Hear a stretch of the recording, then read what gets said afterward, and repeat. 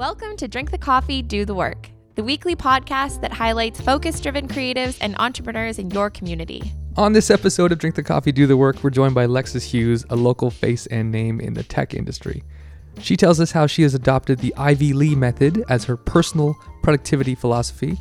Being a woman working in tech, she tells us how she navigates the male-dominated space as a female minority, how she stands out to be heard, her ongoing mentoring young women getting into the industry, and where it all started, waiting tables at the Keg. Enjoy.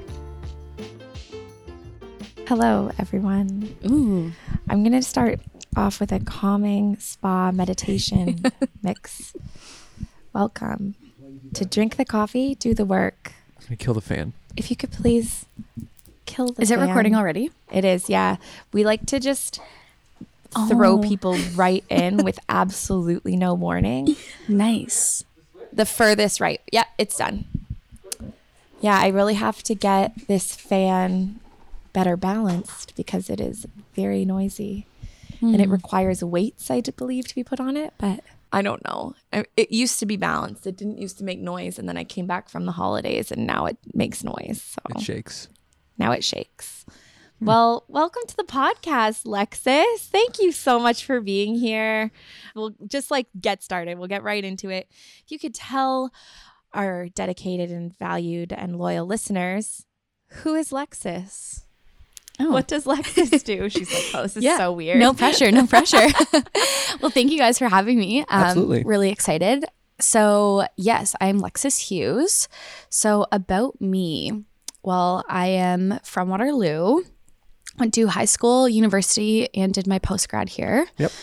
And did my time in the service industry, was working at the Keg for almost 10 years that I worked there for. Yeah, it was a huge part of my life for a long time. And then the past couple of years have been in the KW software tech scene. So fun. So how did you make that transition? How did you jump?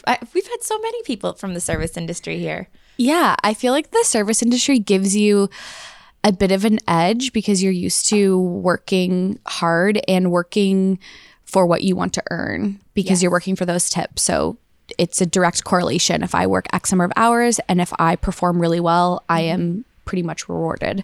So making the jump to the tech scene in a sales role felt a bit more natural for me, at least, because I thought, okay, commissions can be intimidating, but if you have a low base salary, if I work really hard, I can earn commissions. So Yeah.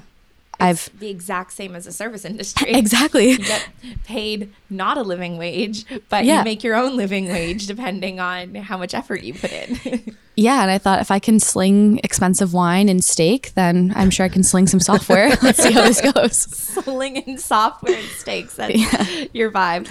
That's really funny. So where was your first, out of the gate, leaving the Keg? Where did you work first? What was your first role? I worked as a business development representative at Exonify in town here. Cool. So, and I was really excited about the role at first, but I think people have almost a stigma about being in that role because it's super junior and it's no secret you have to cold call. And I think some people feel, as an entry-level job that you might be above it. Yeah. But it gives you have thick skin serving because people are really tough to your face. Mm-hmm. But, hammering out cold calls a day, people are really rude to you on the phone too. So I really thought it was a valuable experience. Some people might feel that they're above it sometimes, but you know what? People always thought that they were above serving too. And then you went home and counted your money and you were like, shit, Damn. I'm fine. Yeah, this is fine. It was always entertaining to me when people would speak as though serving was beneath them and that I shouldn't be doing it. Oh, you're a graduate of an education. Why are you serving? And I was just like, to make money. I mean, I could show you why, but that would be considered rude. Right? So although maybe people look down on that role, if you're able to make it your own, then in serving or a business development role, okay, so speak low about it then. That's fine. Yeah, and I think that exactly what you said, people don't really know your background either. So serving, I was still at the keg and working at Exonify for quite a bit of time. And I'll never forget one night I had served this really lovely couple and he had said, you seem like a really smart girl. You should get a real job. Oh. And it was so tough to, one, hold back saying what you really want to say because you're still at a place of work and you can't be disrespectful. But like also to think, what real job, sir? And it's like, how is this not a real job? I come to work, I wear a uniform and I get paid at it. So it feels like a job. I feel like it's like the definition of a job. Yeah. Like what suddenly makes this not real? Yeah. And I know a lot of career servers like that have bought homes and raised families on being servers. Like there is nothing wrong with it. No, and especially at certain establishments that you work at. I mean, I only know my experience from the keg, but there are so many people who I worked with. The keg wants to promote people. I've had friends of mine, they now work at corporate keg in a marketing capacity. They now have become a dining room manager or a service manager, and now they are a general manager of a keg. So there's so many avenues for you to go within that industry as well. So I'm like, how is this not a real job? So strange. So how did you handle it? Were you just like, cool? I said, oh, thank you so much. I actually do work full time. Yeah. And I just love this job. I've worked here since I was 17. So it's a part of me. Yeah. And I love it. And he was like, wine, sir. Yeah. Yeah. It's like, thanks so much for your bill. I'll take that now. Yeah. Did you tip me because you pity me? I don't know. Yeah. Or did he give you like the classic 10%? I don't think I wanted to look after because I just thought that was an experience. I'm just going to walk away. I once had a guy leave me his number on his bill and gave me a sub 10% tip. Negging. Like, Negging for sure. I'm confused, sir. Did you just leave me your number? And it was in a hangman form too. What?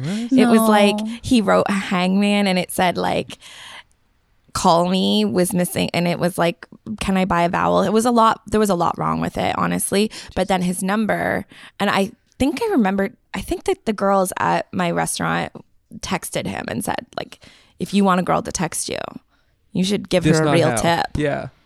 Right? Start out there. Start at 20, dude. Anyways, that's was a total aside. I just felt like everybody needed to hear the painful side of being a server. Speaking of thick skin. Yeah, I was going to say, you deal with a lot of thick skin and it must get you into a position where cold calling, then to be in a sales role and not having any background experience, it did give me thick skin to be like, okay, I don't know how to do everything, but I'm so eager to learn and willing to learn because, okay, someone can be really crass to you on the phone, but you're used to hearing certain things as well. So it did help me push through it because some people struggled with it. I didn't struggle as much as I thought I would. Right.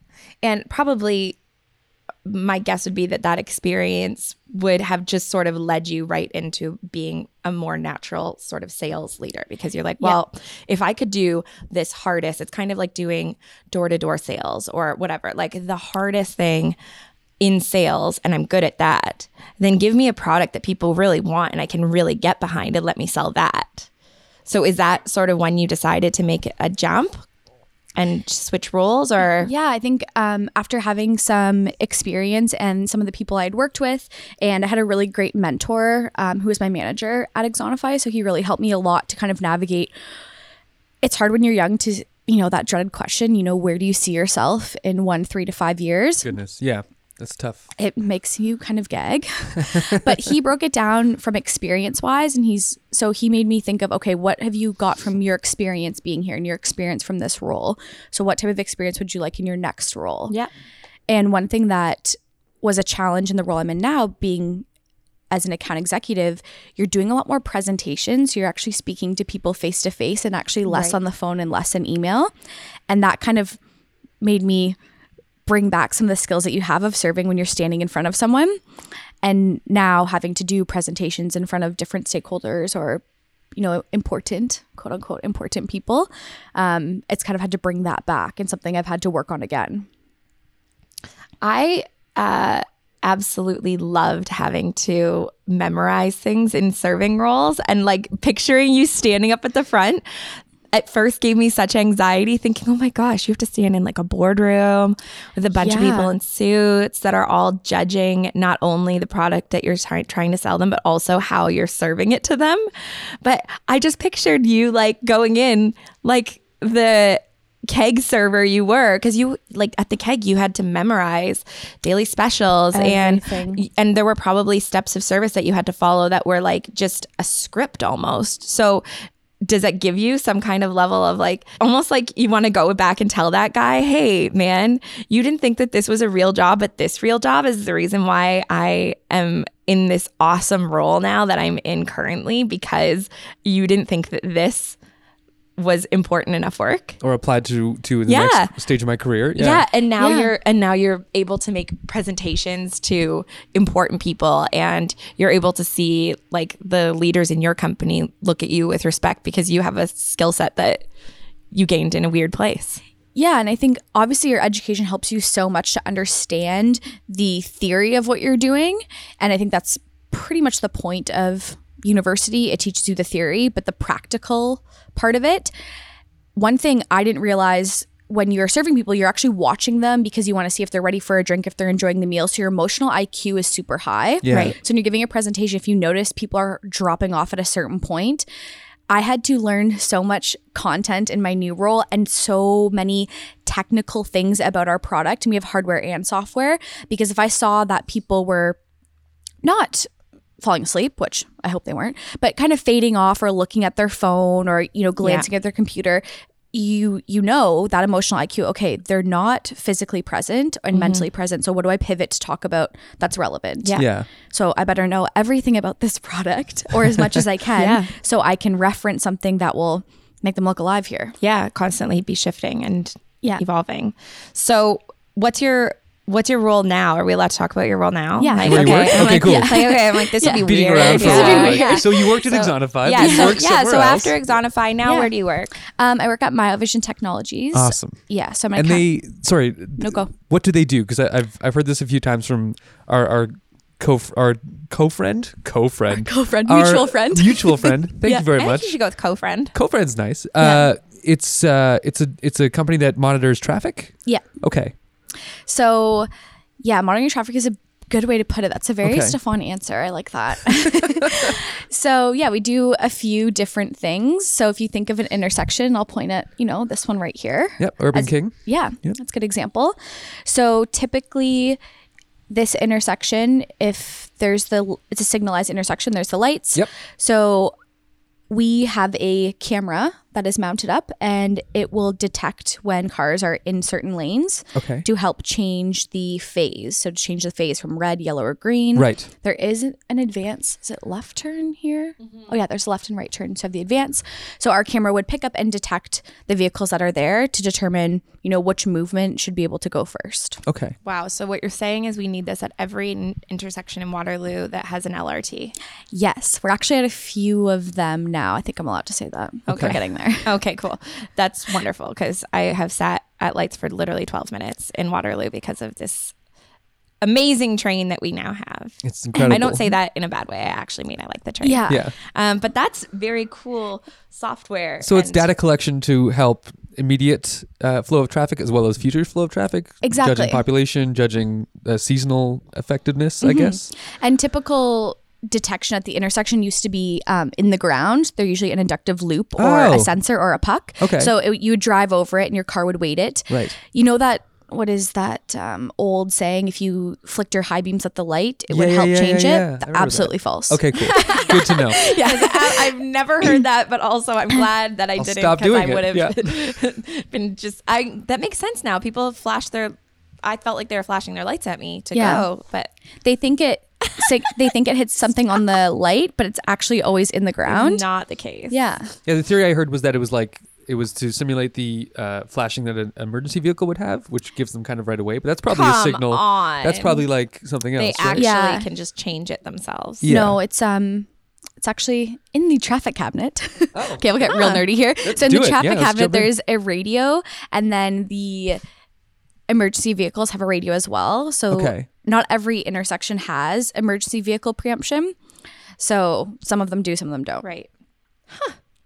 Wow, we have learned a lot about Yeah. traffic today. It's crazy because when I first heard of Myout Vision, you think of, okay, it's video detection at the intersection, it's Yep. AI, it's all these things.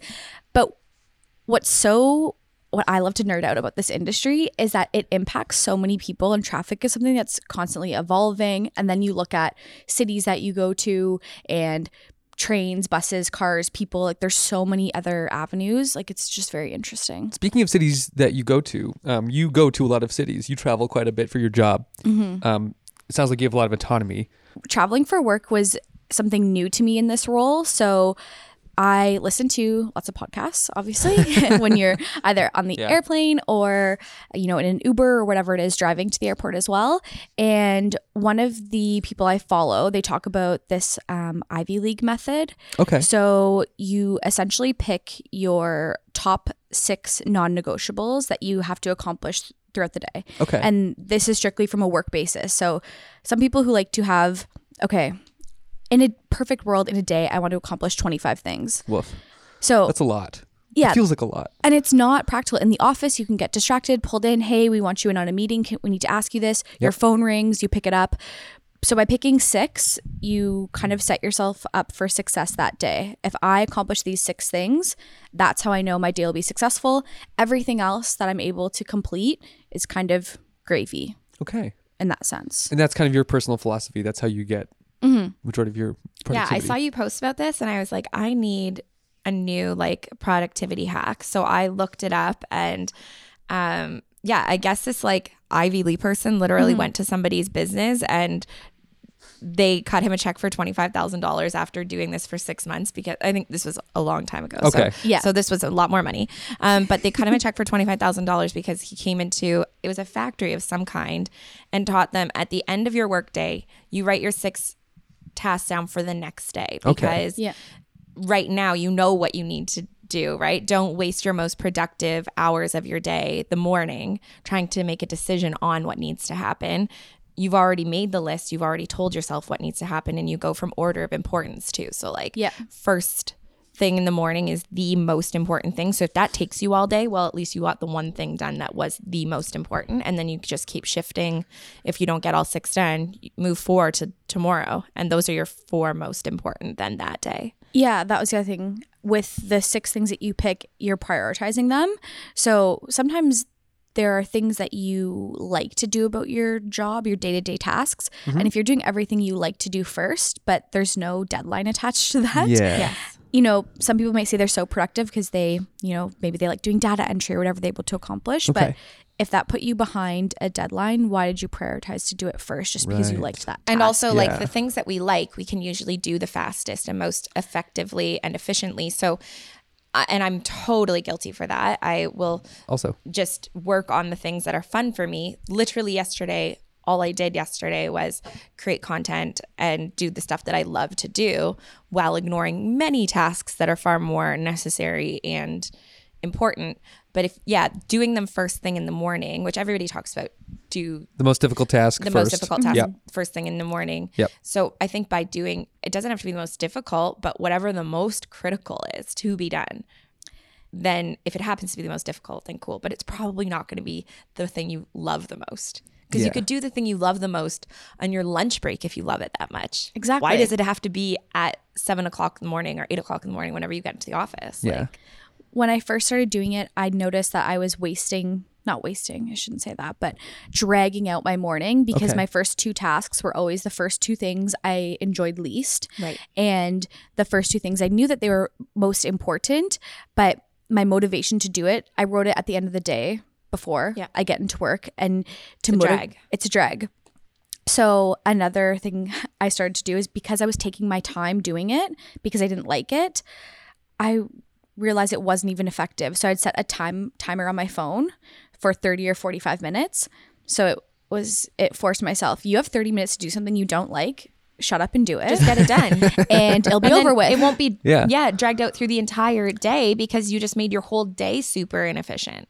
And when you have, I don't know about you, but working under pressure. So if I see the timer on my phone, I know that maybe I walked to go get a coffee or did something, then you're like, damn it. Okay, now I only have 20 minutes left to do this. Yeah. And no, it really feels, it's like you're hacking yourself into, like in high school and university when you had to write the paper you didn't want. I would always leave it until the last minute possible. The Dropbox countdown. Yeah, like it's literally going to close in university. Like you may not submit this after. You lose 10% if you submit it late. And I'm like, well, let's play a game, friends. Yeah. But if you could do that to yourself without the serious pressure of like, okay, well, I went to 40 minutes, but it wasn't my entire day. No, but you set that time limit. I think 30 to 45 minutes is typically your attention span. Maybe for me it is. Okay. I know that after that I kind of want a mental break. You want to move around, you want to go for a coffee. Yeah, or just walk around the office. You have a big open office space, or maybe you get a phone. If obviously during that 30 to 45 minutes I get a phone call or an email to answer, then you gotta take it. I tack on an extra 10 minutes or whatever the time is, but it does help hyper focus on something that you don't enjoy doing. Right. So in your role, do you work on a team, would you say? Do you have a team? Yes. So our team is actually set up differently than most like traditional companies. Is we have a whole revenue operations team. So that gets us to work with marketing, our customer experience team, and then our sales team as well. So I think everyone has to take the mentality that every role you're in, you are technically doing sales. So to fall under a revenue operations team is really fun. It helps for better collaboration between your customer experience, your technical team, and our marketing team. I do want to talk to you about what it must be like as a woman in the tech industry.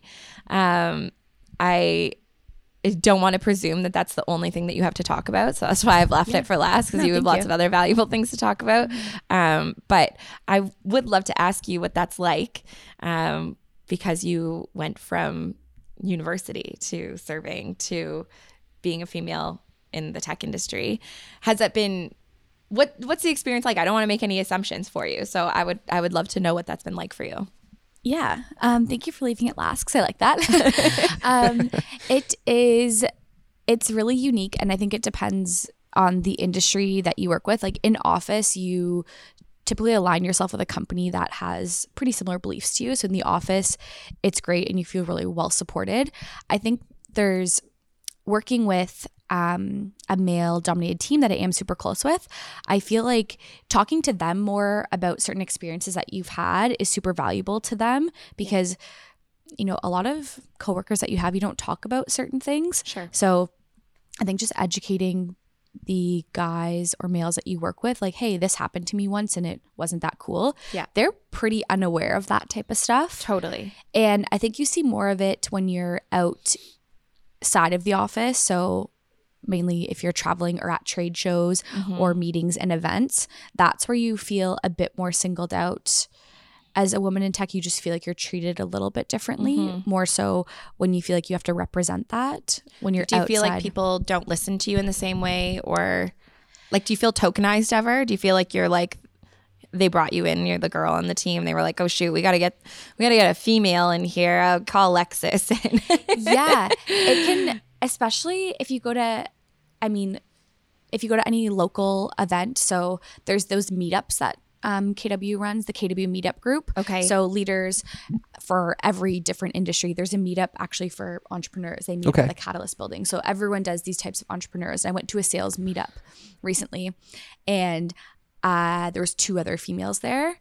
So it's not a huge deal.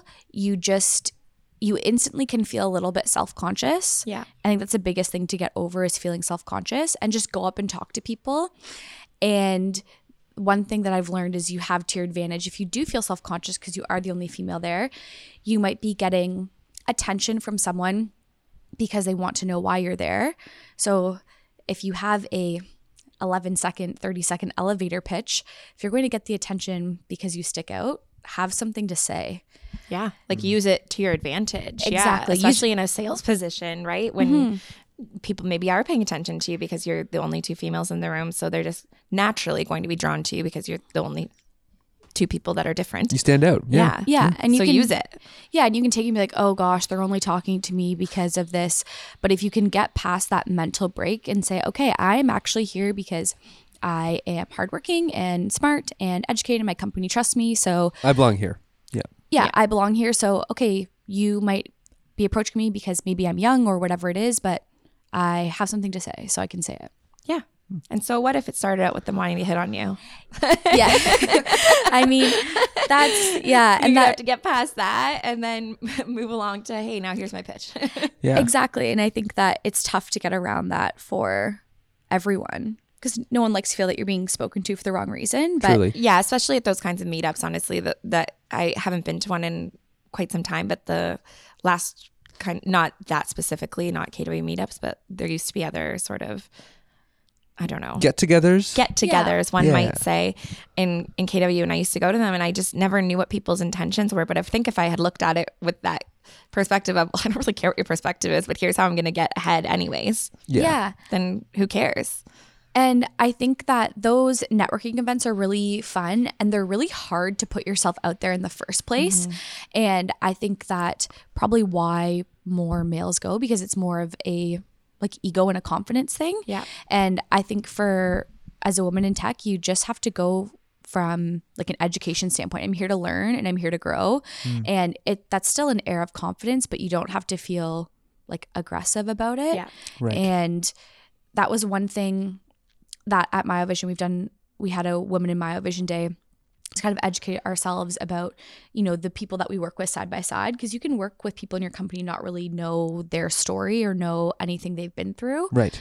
So one thing that I wanted to start getting involved in was helping actually younger girls who are getting into whatever type of industry it is to help just tell them things that happen. Yeah. Because I think that right now women in tech is like, oh, Like, just don't be shocked. Yeah, don't be shocked. I think there's so many opportunities where people say like, oh, women in tech, it's such a great thing now, but you're whatever, you can be a male in a female dominated industry and still deal with a struggle. And I think that just talk about how you overcame that struggle. Yeah. So there's I did the YWCA did a Girls in STEM event, so I went to that. Oh, cool. And then I'm starting in January. It's called Technovation Waterloo. Okay. So it's girls that are from high school to university. They create their own little startup, and then you can sign up to be a mentor and coach for 12 weeks. No way. While they go through. So I picked 2 categories I could mentor and coach in. So it'll be every other Saturday for 12 weeks. And it's funny because the girls will actually be 1,000 times smarter than me because they're in a computer engineering program. That's But awesome. I'm helping with more the sales and marketing, their go-to-market strategy. That's the a perspective that they Yeah. don't have yet. As well right? as just So- social awareness of like, this is the environment you're getting yourself into. Yeah. This is Yeah. what you can kind of expect. And this is how you And, can like- navigate through the male dominated. Yeah, and you Yeah. mentioned like emotional IQ, and that is a thing that a lot of people in tech, not just women, but a lot of people in tech are lacking in. So if you can bring that to these girls or young women at that age and start letting them know that is just as important as your technical awareness. Like you cannot not know how to carry on a conversation and hold your own with and think you're just going to get by on a computer science degree. Like that's just, it's not happening for anyone. Yeah. It's not happening for dudes. Well, it is happening for dudes, but it's not happening. It's women get judged on under a much harsher lens. So if that means that they have to try harder or in different ways and you can show them that perspective, then that is super cool. Yeah, and you can't really, I don't think you can actually teach emotional IQ, but it's more You so can at least show them that it's a thing they need to work on. yeah, and just be aware of, okay, reading people's body language and how they are. And I think that if I hadn't worked in an industry where you had to pay attention to those things, it would be really difficult to get into that industry where, you know, you notice that people maybe aren't paying attention properly or maybe aren't watching your PowerPoint. They're watching you a little bit more. And succeed the way that you have. Yeah, absolutely. Yeah. That's very cool. Do you have any suggestions for any female listeners that are listening and wanting to get into tech? A mini mentorship right now? Yeah. Yeah. Like, do you have any suggestions, any pearls of wisdom for them? Yes, I would say find a mentor and find a mentor that shares these similar like beliefs and values that you have. Okay. So they don't necessarily have to be someone that you work with or on the same team. And my career mentor is a 40-something-year-old male. Nice. And only because he understands what my like beliefs and values are and has been a good coach for me. So I think some look for a person who has that shared of belief, not someone that you think is super cool on LinkedIn or Instagram. Okay. I'm looking for a mentor right now. I don't know where to look. Yeah. Where do you find a mentor? Is there like a mall? I know. Well, Tim, you don't work in an office. So what are you going to do? Well, that's true, actually. Okay, then I would, this sounds like a very lame thing to do, but think of your network and maybe you find a mentor outside of what you do. Okay.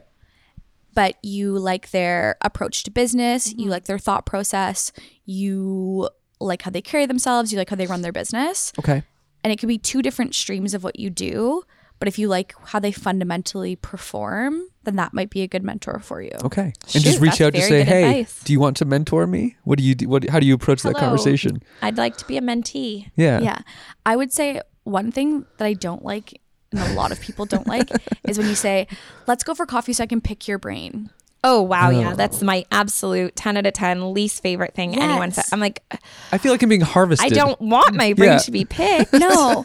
But I think if you, so say I wanted to get into photography, then I would be specific. Be specific. Okay. Hey, Lindsay, I've looked at your work. This is what I like about your work. You do these types of weddings. Yep. I'm interested in this type of wedding and getting into this type of skill set. Could we meet for coffee and I can ask you about that? Okay. Yes. I would like to learn these things. And then that person has the opportunity to decide if that's information they're willing to give up, right? Because maybe the person you're asking is at a growth phase where they're not willing to share that kind of information with you and they don't want to be put on the spot. Or maybe they're more than happy to share that information, but they were afraid that by you picking their brain, they were going to ask you things that you did not want to talk about. Right. And you could just be more specific of like, these are the things I'd really love to learn. Here's how I want to grow in my business. Is that a thing you think you could help me with? Like, do you want to? Yeah, the pick your brain.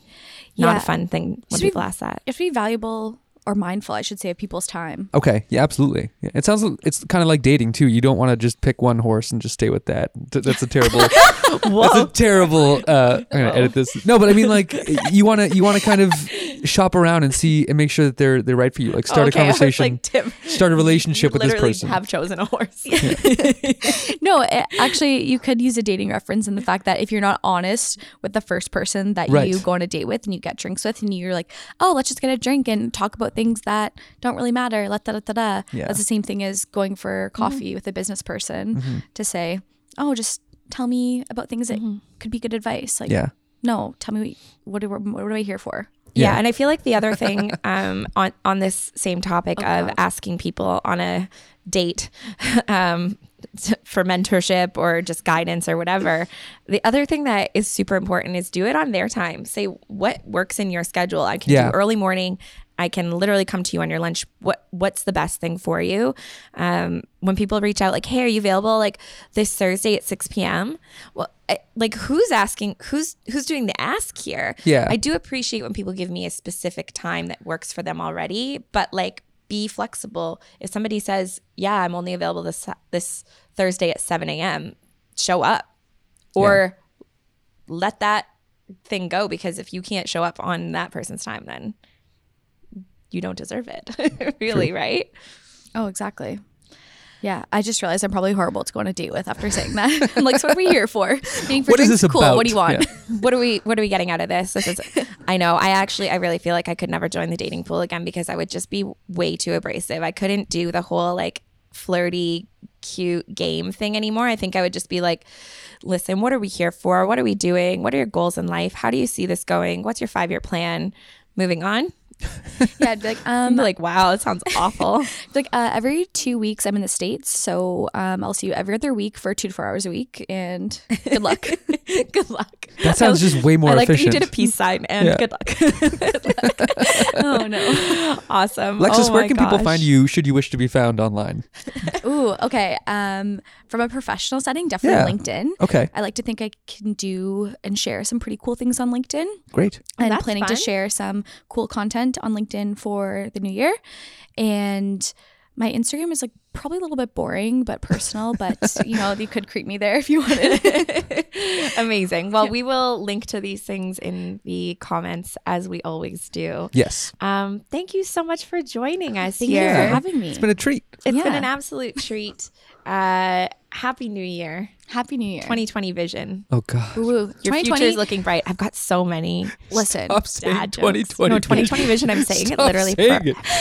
forever. I was recorded on 570 News yesterday saying 2020 vision, and I said it as a joke. You and said the it guy on Liam's podcast too, last episode. No, I'm said I going to regret say it. it constantly. Oh. She's I'm going to stop. Constantly. All I can No, I say can't is stop saying it. I'll say it I'll stop saying it in 2021. Okay. we have a whole year of this. Great. Good. You guys have 366 days because grief. today is the last day of 2019. It's not even 2020. I still say it. I'm going to say 2020, just do it Nike. That's my theme. Okay. Oh, okay. Just I'm do into it. I'm into it. Well, just do it. Thank you for being here.